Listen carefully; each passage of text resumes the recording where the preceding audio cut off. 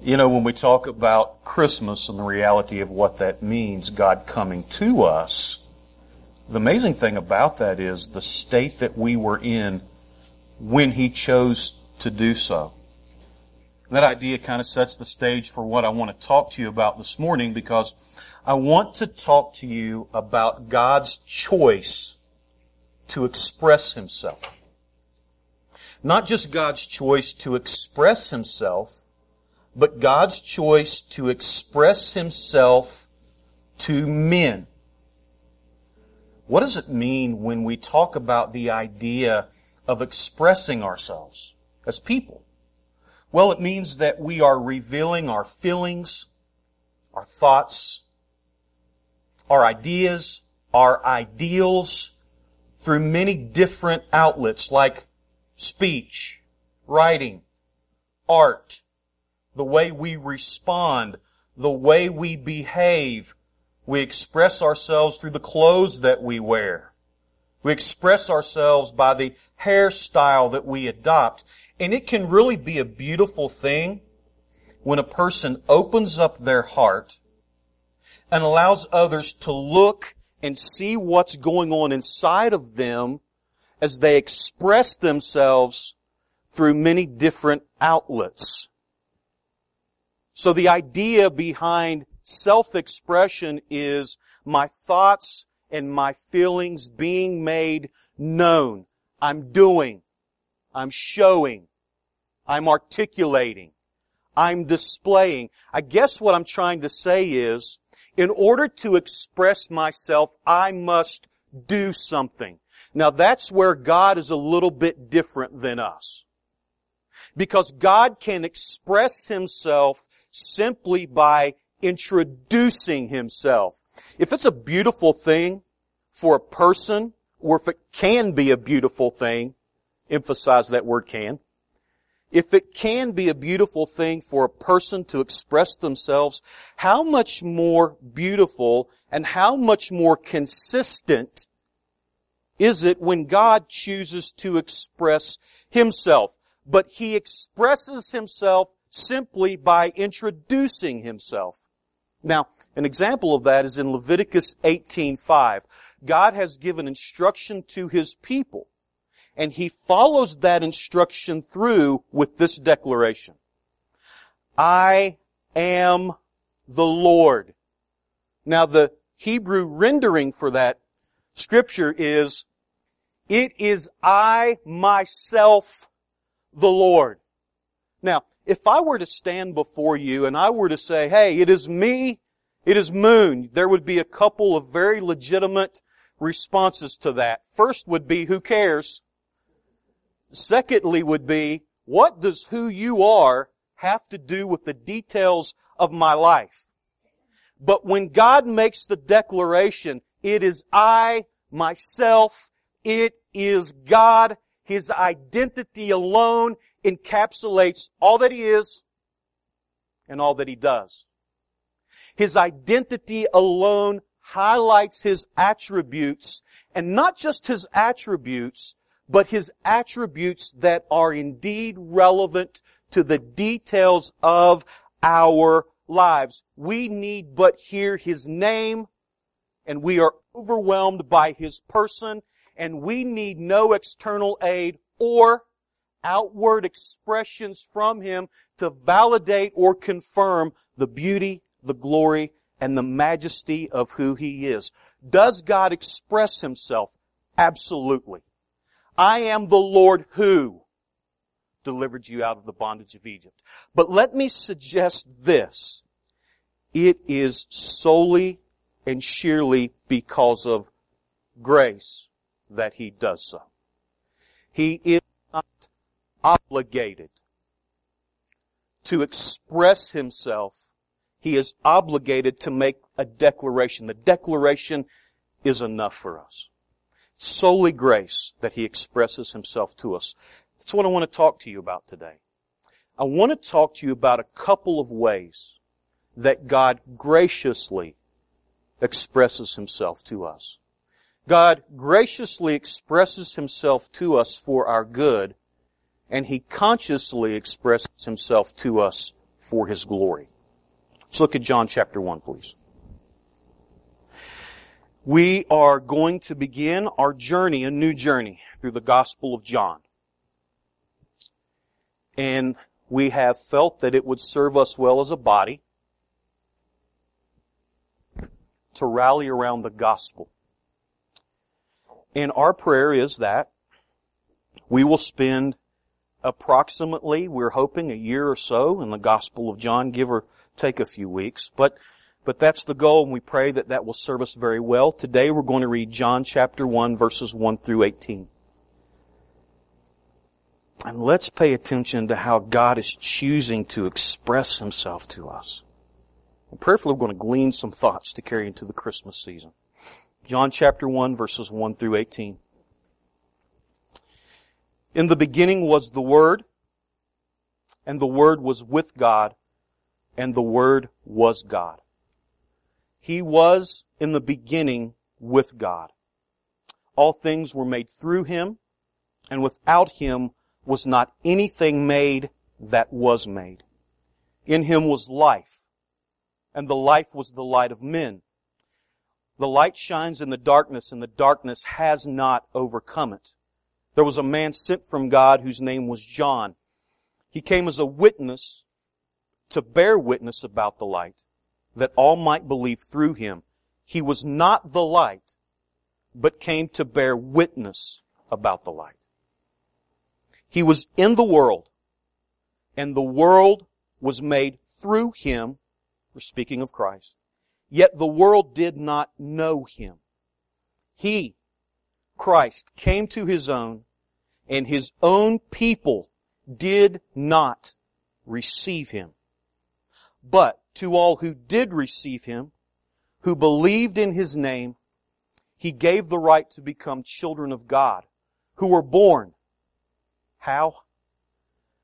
Not of blood, nor of the will of the flesh, nor of the will of the man, but of God.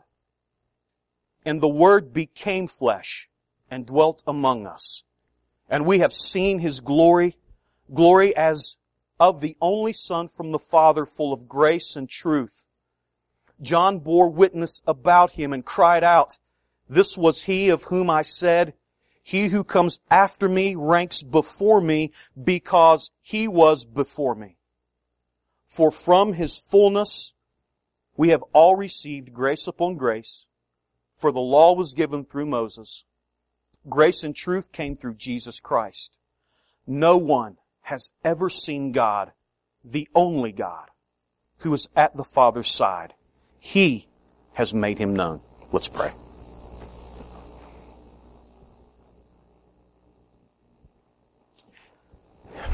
Father, we do come to You this morning with thankfulness in our hearts, God, and Father, with a full awareness, God, of our humanity. We read this passage of Scripture, Father, and God, we are, as Your people, we're amazed. We're taken aback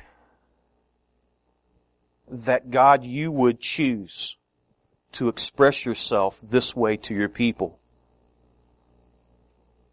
God, we expect people to reveal themselves to those that would embrace them, but God, You made a different choice. You chose to express Yourself and reveal Yourself to a people, God, who retreated from You.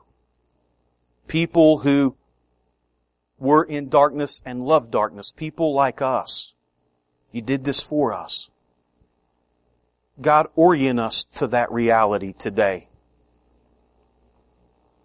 We need to be refreshed and renewed by that truth again this morning, Lord. As we consider You, as we think of You, as we discover You, as You express Yourself to us, and we see what it really is that defines You. So I pray this morning that the essence of who You are, God is love, I pray that would be real to us. And Lord, it's going to mean that You would make that happen, that You would reveal it. So this morning, Lord, we pray for clarity of speech. We pray for clarity of mind. We pray that, God, you would convey what you desire to convey, that we would glean what you desire for us to glean, that we would apply what you desire for us to apply. That, Lord, we would be convicted in the areas that may prevent us from intimate exchange with you. So we are at your mercy. And we're thankful for that and ask that you would help us in Jesus' name. Amen. I want to pull 3 truths out of this passage. 3 ideas. The first is God expressing Himself through His only Son. The second is God expressing Himself through many sons. And then lastly, I want to talk about the idea of God expressing Himself through much grace. Let's talk a little bit about the idea of God expressing Himself through His only Son. John said, "In the beginning was the Word, and the Word was with God, and the Word was God." He, speaking of Christ, was in the beginning with God. All things were made through Him, Christ. And without Him, Christ, was not anything made that was made. There is a great deal of importance and a great deal of emphasis placed, usually, on the beginnings of something. That's why we have a prologue, for example. A prologue highlights a beginning or the openings of a book, or it can also serve as an introductory piece to a play or to a musical composition. But a prologue or a beginning, it has a very distinct purpose. And the distinct purpose is to establish a context and then to draw the spectator or draw the listener into that context so that they would be further excited and further anticipate what is yet to come. As a matter of fact, dating back to the Greek people, a prologue determined the success of a play or a drama.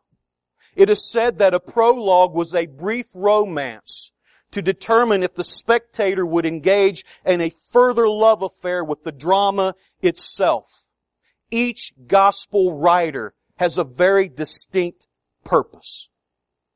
Very distinct purpose. Matthew is talking to a Hebrew audience as he speaks about Christ, who is the Son of David and who will forever sit upon the throne of Israel.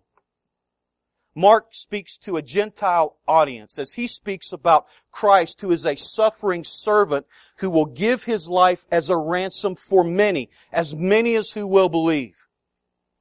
Luke although he is writing to an individual, Theophilus, I'm sure that he has a much broader range of audience in mind as he speaks about Christ as the Son of Man, emphasizing His perfect humanity. John is the author of this gospel, even though he doesn't immediately or initially identify himself. He is an aged man under the influence of the Holy Spirit as his pen hits the paper, and he is being reminded of the distinctives of the person of Jesus Christ. He is being reminded of the Savior that he loves, the Savior that loved him. He's being reminded of a relationship that reciprocated love back and forth to each other, and he is being reminded and wants us to know the distinct purpose of Christ. And we find that distinct purpose in John chapter 20, verses 30 and 31. When John says this, "Now Jesus did many other signs in the presence of the disciples, which are not written in this book. But," this is the purpose of the gospel, "but these are written so that you may believe that Jesus is the Christ, the Son of God, and that by believing you may have life in His name." In other words, John is an evangelistic author. And John wants us to know that it will be a revelation of God that leads men to eternal life. But we have to understand this. We have to understand this. And let me tell you why we have to understand this. I believe that it was Tozer who stated that what we need as the people of God more than anything is revival. But it's not a revival that's going to stem from mystic experience. It's going to be a revival that takes place in the hearts of men based upon a full awareness and orientation to the person of God. That's why we need to know this.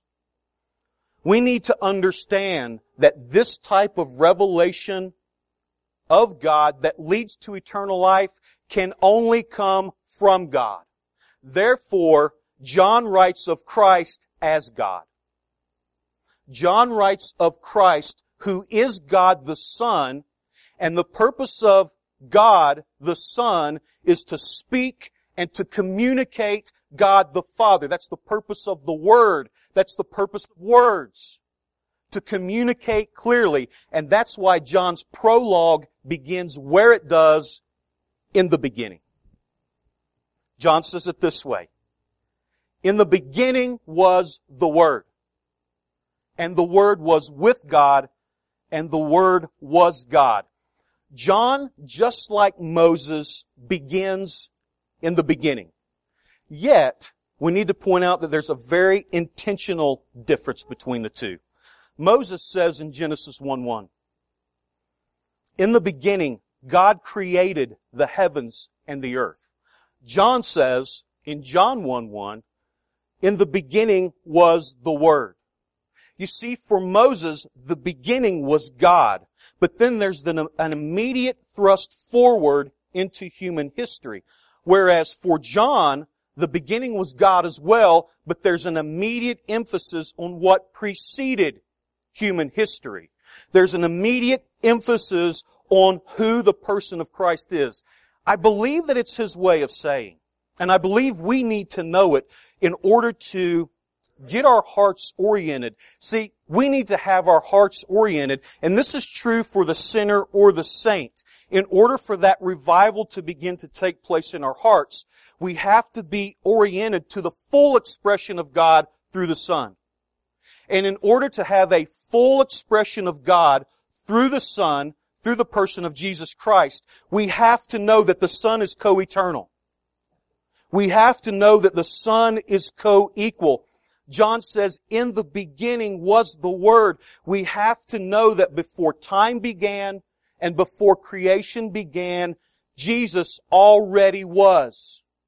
In the beginning was the Word. The word was is a verb that denotes continuous action. In other words, Christ was continually in existence before the beginnings of anything. He continually was. He continually existed. But not only that. Not only in the beginning Christ already was, but in the beginning Christ already was with God. So when John says the Word was with God, that means so much more than just being in the presence of. It means that Christ was oriented to the Father.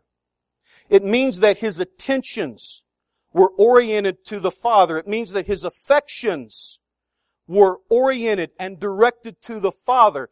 It means face to face.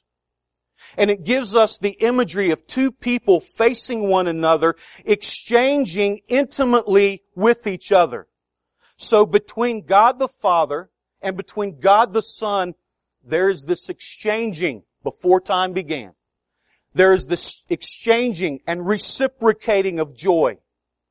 There is exchanging and reciprocating of emotions, completion, wholeness, love. Love to the point that there is absolutely nothing lacking. Before time began, God the Son and God the Father are engaged in a very serious, intimate, deep love affair with one another. Jesus makes it very clear when He walked on the earth that love affair existed, didn't He? In John 10:17, for example, He says, "For this reason the Father loves me, because I lay down my life that I may take it up again." John 14:31, He says, "But I do as the Father has commanded me, so that the world may know that I love the Father. So Jesus is making it clear that there is an exchanging and a reciprocating taking place between Him and the Father. The Father loves me, I reciprocate that back, and I love the Father. But the glorious thing about the reality is He makes it ever so clear when that love relationship ultimately began, when He says in John 17:24, Father, you loved me before the foundation of the world. That's when the love affair began. Something really begins to happen, doesn't it? When we find ourselves committed to exchanging and reciprocating affection, our whole contentment, purpose, love, our being, something really begins to happen when we sit at the feet of the Savior and we reciprocate emotions and love back and forth to Him, doesn't it? Everything changes. It's like this intimacy with the Savior is the core, and everything that we do is a spoke that stems off of that core, and it affects and invades every area of our lives. It affects our thoughts. It affects our marriages. It affects the way we parent. And it even affects, yes, beloved, even our failures. The convictions that we feel that come from our sinful behavior, that conviction itself is linked back to the reality that there's a central being in our lives, and He is the Savior. That means something. Things begin to happen and things begin to change when we begin to exchange ourselves with the person of God. It did so for the Savior, and it does so for us. It changes the way we express ourselves. I think that's why we have so much respect and admiration for such men as Lewis and Tolkien and Chesterton. It's not just because they're literary genius or their literary capabilities. It's because their expressions are influenced by something central in their lives. Their expressions are influenced by, and yet at the same time, tamed by the person of Christ. Their expressions are influenced by the Savior, tamed by the Savior, work within the framework of the Savior, which means they're free to discover worlds and languages and go to different countries, all linking back to the centrality of a relationship with the person of Jesus Christ. Listen, self-expression may need to have its place in our lives, but listen, it will always be policed by our passion for Christ, if passion for Christ is what is defining us. And I believe that is why John refers to the Savior as the Word, or the Logos, Greek word for word. And I want to suggest this morning that it is a term of passion that will dictate how Christ expresses Himself. The word, the word Logos, it has a two-part meaning, and the first is thought. It first means thought. Secondly, it means an utterance or expression of that thought. So it's a thought, and it's expressed through word, and when necessary, it is expressed through deed. What do we need to learn from that? What do we, as the people of God, need to learn from that? We're not the Word.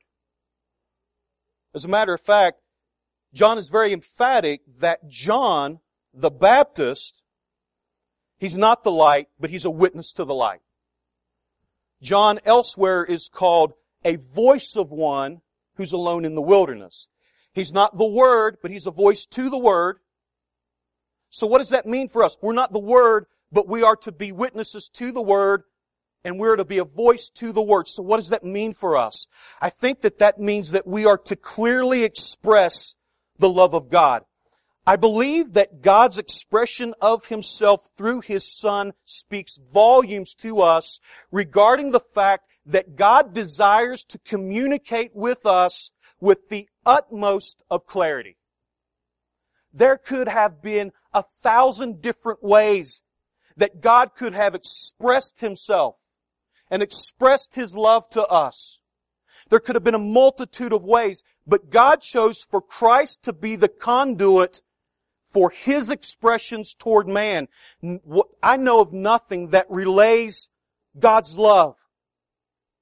I know of nothing that relays God's purposes for us, His affection for us, His eternal plan for us, His joy in us.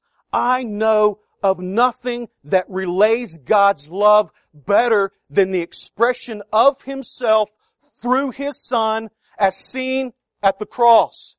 So when John says that Jesus is the Word or the Logos, what he's saying is Jesus is the speech and Jesus is the deed behind the thoughts of God in all matters of the kingdom of God. Spiritual life, salvation, the gospel, the cross, all matters of grace. Christ is the action behind the thoughts of God. And I think there's another application for us when we consider that Christ is the Word or the Logos. And I think the application for us is that we are to, as best as we humanly can, try to understand the intention of God, which we're going to look at in more detail in just a second. I want to suggest something this morning. I want to suggest that God's thoughts are ultimately God's purposes, and ultimately will work themselves out as God's purposes. See, God's thoughts, they don't necessarily mean that they're just an expression of His ideas. So when God thinks, it's not just giving us a little bit of insight into His mind to see how the mind of God works. When God thinks, He is getting ready to express His intentions. My thoughts can be expressions of things that I may hope happen. God's thoughts are expressions of what He will do. God's thoughts are expressions of what will happen. Isaiah 55, 8 and 9. God says, "My thoughts are not your thoughts." Now the Hebrew word for thoughts means thoughts. But it also means not just thoughts, but it means the inventions and the intentions that spring forth from those thoughts. So God rightly says, "My thoughts are not your thoughts, therefore my ways are not your ways. My thoughts are higher than your thoughts, therefore necessarily my ways are higher than your ways." David said in Psalm 45, "You have multiplied, O Lord, my God, your wondrous deeds and your thoughts toward us. None can compare to you." God's thoughts are always directly tied to what God does. So when God says, or when John says, or when we say that God is expressing Himself through His Son, what we're ultimately saying is that God's thoughts are being brought into existence through the person of Jesus Christ. Why? Because His thoughts are His counsel. His thoughts will stand forever, and His thoughts will come to pass. And Christ clearly understood the Father's intentions. See, when we talk about trying to understand what the intentions of the Father are, that dictates how we function in relation to being a voice to the Word or a witness to the Word. And I think that John lays it out very clearly how God is expressing Himself. Not only through His only Son, but God is expressing Himself through many sons. And we need clarity on that, I think. Jesus is the only begotten Son. But it is because of the only begotten Son that many sons can be adopted. No son can be adopted unless there was the only begotten Son. So God is expressing Himself in many sons. Let's go back to verse 4, please. And let's read verses 4 through 13. John says, "In Him was life, and the life was the light of men. The light shines in the darkness, and the darkness has not overcome it. There was a man sent from God whose name was John. He came as a witness to bear witness about the light, that all might believe through him. He was not the light, but came to bear witness about the light." The true light, which gives light to everyone, was coming into the world.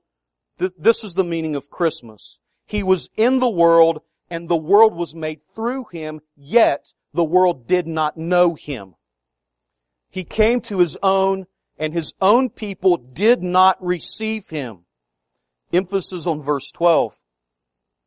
But to all who did receive Him, who believed in His name, He gave the right to become what? Children. He gave them the right to become children of God, who were born not of blood, nor of the will, nor of the flesh, nor of the will of man, but of God. There are certain terms that define the fallen world, and two come to mind immediately. One is death, and the other is darkness. Ephesians 2:1, for example, says, "And you were dead in the trespasses and sins."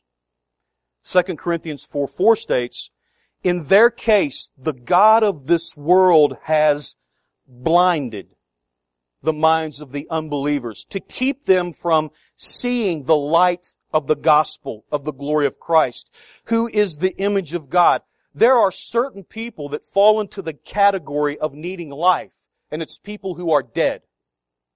There are certain people that fall into the category of needing light, and it's people who reside and dwell in darkness. In Luke chapter 1, Zechariah is prophesying over his son John, but what he exposes is really the condition of the people, all people, in verses 76 through 79, when he says this, "And you, child, will be called the prophet of the Most High, for you will go before the Lord to prepare His ways, to give knowledge of salvation to His people in the forgiveness of their sins, because of the tender mercy of our God, whereby the sunrise shall visit us from on high." Verse 79 is the emphasis. He has come, John is coming to pave a way for God to reveal Himself to do this, to give light to those who sit in the darkness and in the shadow of death. It's one thing to be in darkness walking. It's another thing to be in the darkness running, because that might suggest that I am a person who's aware of darkness and I'm walking or running to try to get out of darkness. But for a person to sit in darkness is a very loud statement. It means that they have made peace with the darkness that surrounds them, and they have chosen to make darkness their dwelling place. Jesus comes as an expression of life, life that gives light to men. And in that order, look at verse 4. "And the life was the light of men." Life, He gives life. Life becomes light so men can now see. That's why He said to Nicodemus in John 3:3, "Unless one is born again," there's the life, "he cannot see," there's the light, "the kingdom of God." Isn't that really, guys, isn't that really the testimony of our lives? Isn't it really the testimony of our lives when you think about who we were before Christ? Weren't we not only in darkness, but weren't we sitting in the darkness? Weren't we dwelling in the darkness? Weren't we content with the darkness? It doesn't take long for me to reflect on my life before I met the Savior, before He revealed Himself to me, to realize that is the story of my life. I was the man who was saying it's a woman's right to do whatever she wants to do. I'm the man that's saying we can do whatever we choose to do as long as it pertains to us and it doesn't really affect and invade the lives of other people. And we can call that liberalism all we want, but it's really a vague form and a masked form of Satanism, because it carries the idea that we can do what we want for ourselves, to ourselves, and it doesn't matter the chaos or the damage that it imposes on other people. And that, beloved, is the darkness that looms over us. That is the darkness that looms around us. We are a people before Christ, a people who are blinded to the gospel truth. that says your life is not your own. And the freedom that comes with that.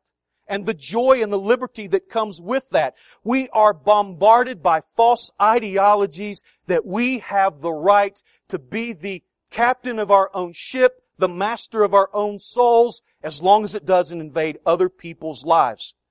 That's the condition of the world in which we live. Now, the beautiful and glorious and miraculous thing is this. Yet, in that fallen condition, in this fragile condition where we are surrounded by darkness, from the very beginning was the thought and the intention of God that He would have spiritual sons.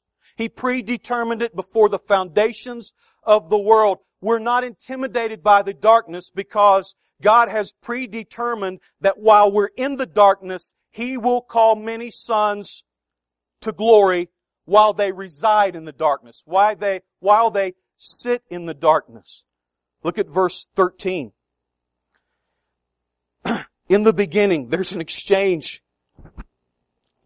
The Father and the Son, they're reciprocating love, affection, joy, contentment. And part of that reciprocation is there will be many sons that are called into glory. Look at verse 13. Who were born. We've got to pay attention to how they were born.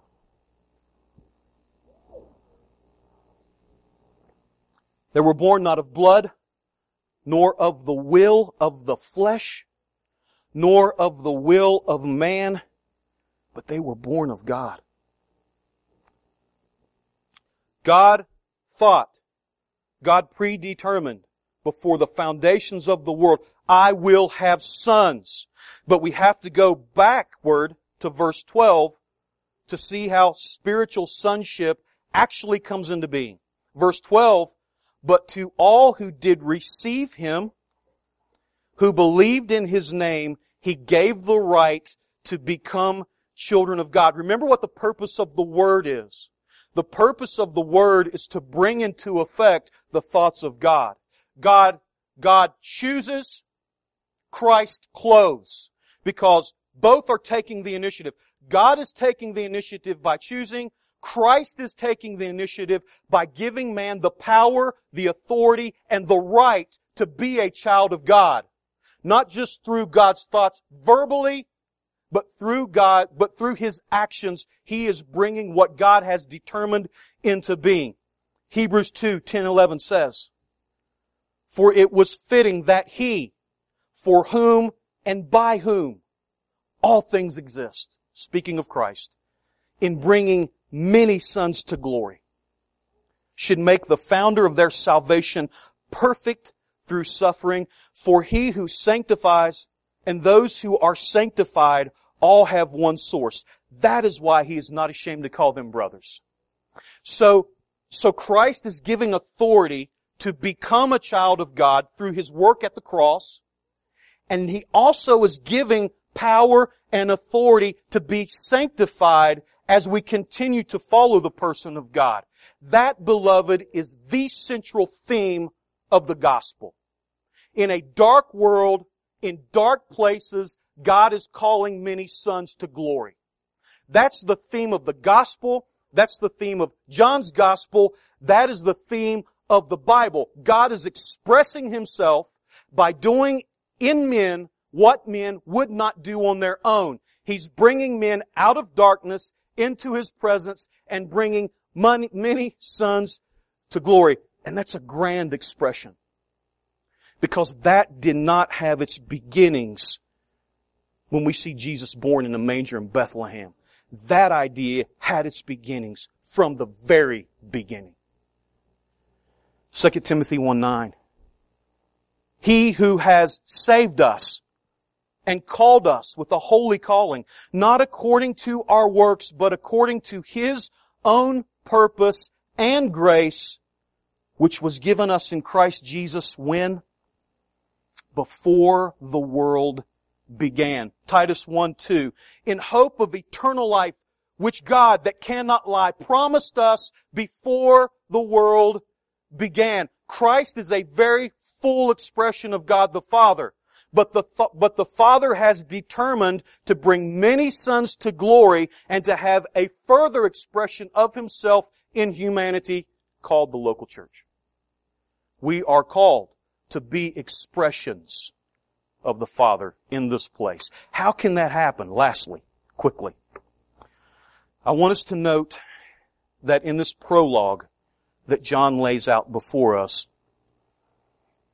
which is said to have been in the forefront of the eyes of the saints of the early church at all times. This beautiful, glorious, wonderful truth. I want us to note that God is expressing Himself through much grace. Let's go back to verse 14 through 18.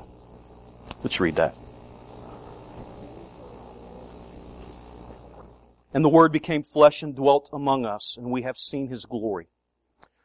Glory as of the only Son from the Father, full of grace and truth. John bore witness about Him and cried out, "This was He of whom I said, He who comes after me ranks before me, because He was before me. For from His fullness we have all received grace upon grace. For the law was given through Moses. Grace and truth came through Jesus Christ. No one has ever seen God, the only God who is at the Father's side. He has made Him known." The Word became flesh. Let's remember who the Word is. Who is the Word? Word is Christ. But what does John also say?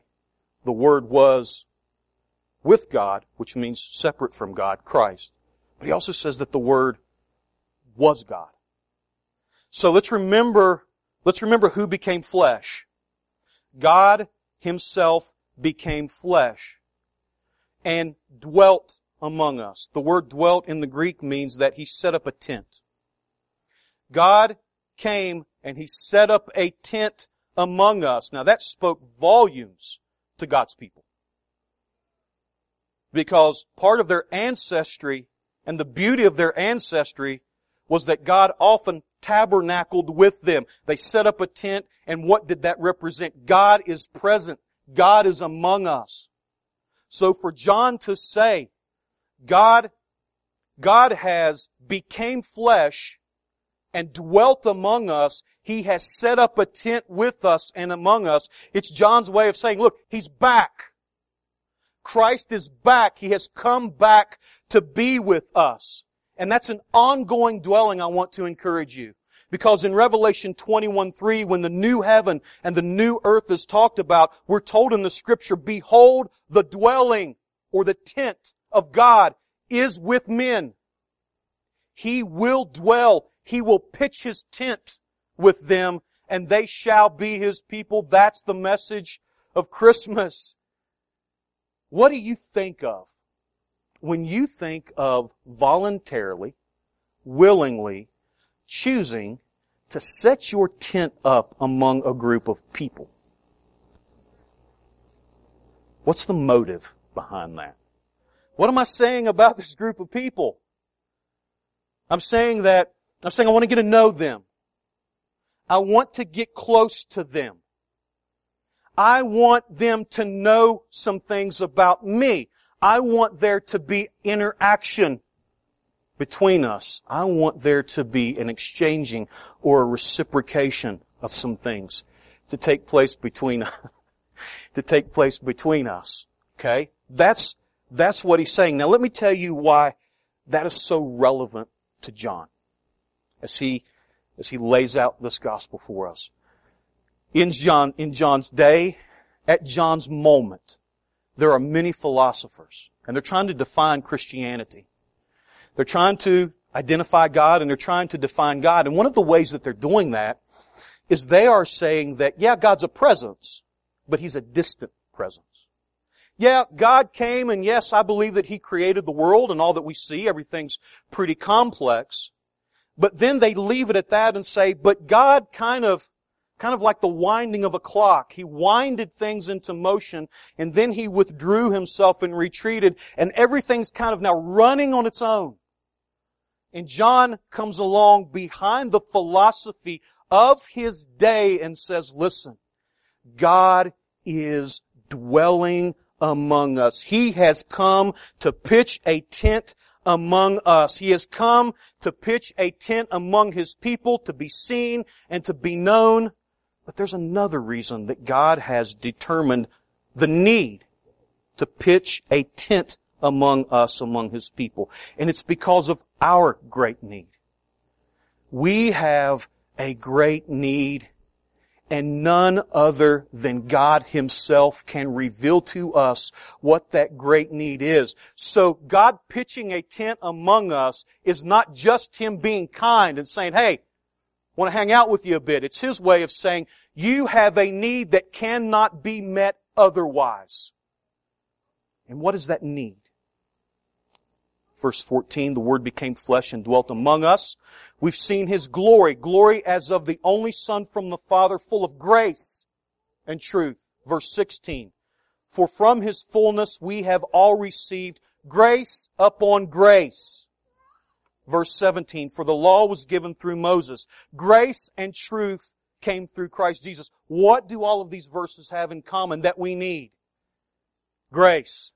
We need grace. God set up camp among us to give us grace. And let me tell you something. I believe that the Apostle John, the disciple whom Jesus loved, he knows our greatest need is grace. Verses 14. Let's go back and revisit verses 14 and 16. And let's take this idea of our great need of grace and try to make these verses a little more clear. And the Word became flesh and dwelt among us. And we have seen His glory. John says, I've seen it. I'm an eyewitness to it. Glory as of the only Son from the Father, full of grace and truth. How? Verse 16. For whom, or for from His fullness, which is better translated because of. So John says, I've seen His glory. It's the glory of the only Son from the Father, and I've seen His glory because of what I have received. And what I have received is grace. If I did not receive grace, I will not see His glory. If I do not receive grace, I will not be a child of God. If I do not see His grace, I have no chance of being a godly person. If I do not see His grace, excuse me, I will not overcome the sins that so easily entangle my life. If I do not see grace, I will not see His glory. Grace is our greatest need. God therefore says, we'll set up camp among you and give you what you need. That's the meaning of Christmas. I want to close with a statement from William Austin called A Meditation for Christmas Day. This is what he says. I want to ask you if you would to bow your heads as I read this.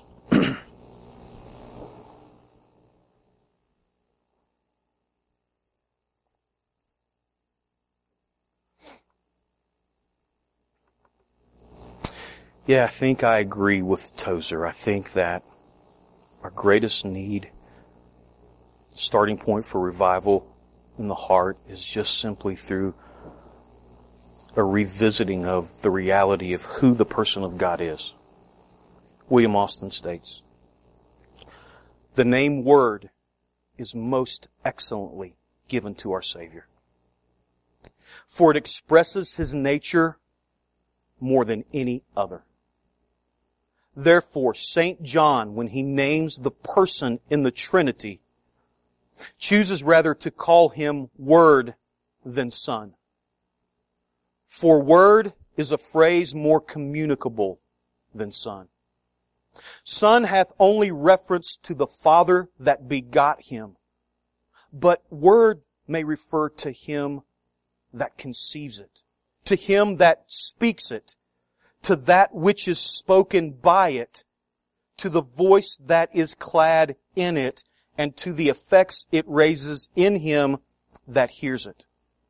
So Christ, as He is the Word, not only refers to His Father that begot Him, and from whom He comes forth, but to all the creatures that were made by Him, to the flesh that He took to clothe Him, and to the doctrine He brought and taught, and which lives yet in the hearts of all of them that obediently do hear it. It is that is the Word. And any other prophet or preacher, he is but a voice. Word is an inward conception of the mind, and voice is but a sign of intention. St. John was but a sign, a voice, not worthy to untie the shoe latchet of this Word. So my prayer for us, my encouragement to us would be this Christmas season as it comes, as it's approaching quickly, rapidly, when it is custom for us, ironically, to give to other people, and I love that aspect of it. I would desire that we would not just be reminded, but renewed and changed by a God who became flesh and dwelt and set up tent among us in order to give to us. And God, we are aware of our greatest need. And Lord, if we would be here, if we would be present this day, God, and not be oriented to that greatest need, Lord, would you bring it to light? Would you give life so that we have light and can now see? Lord, would you reveal still our greatest need, God? And so, Father, we pay attention to You. We pay attention, God, to how You have chosen to express Yourself to men this time of year. Especially, at all times I pray, but now especially, God, as You have us here. Lord, may we ever be aware, may we ever be taken aback, may we ever be thankful, may we ever be joyful of the manner in which, God, You chose to express Yourself to us while we were in darkness. And I pray that right now, God, You would deliver those that You've called from the darkness. Give life that men can see. We're thankful, Father, to be together. We're thankful to celebrate You.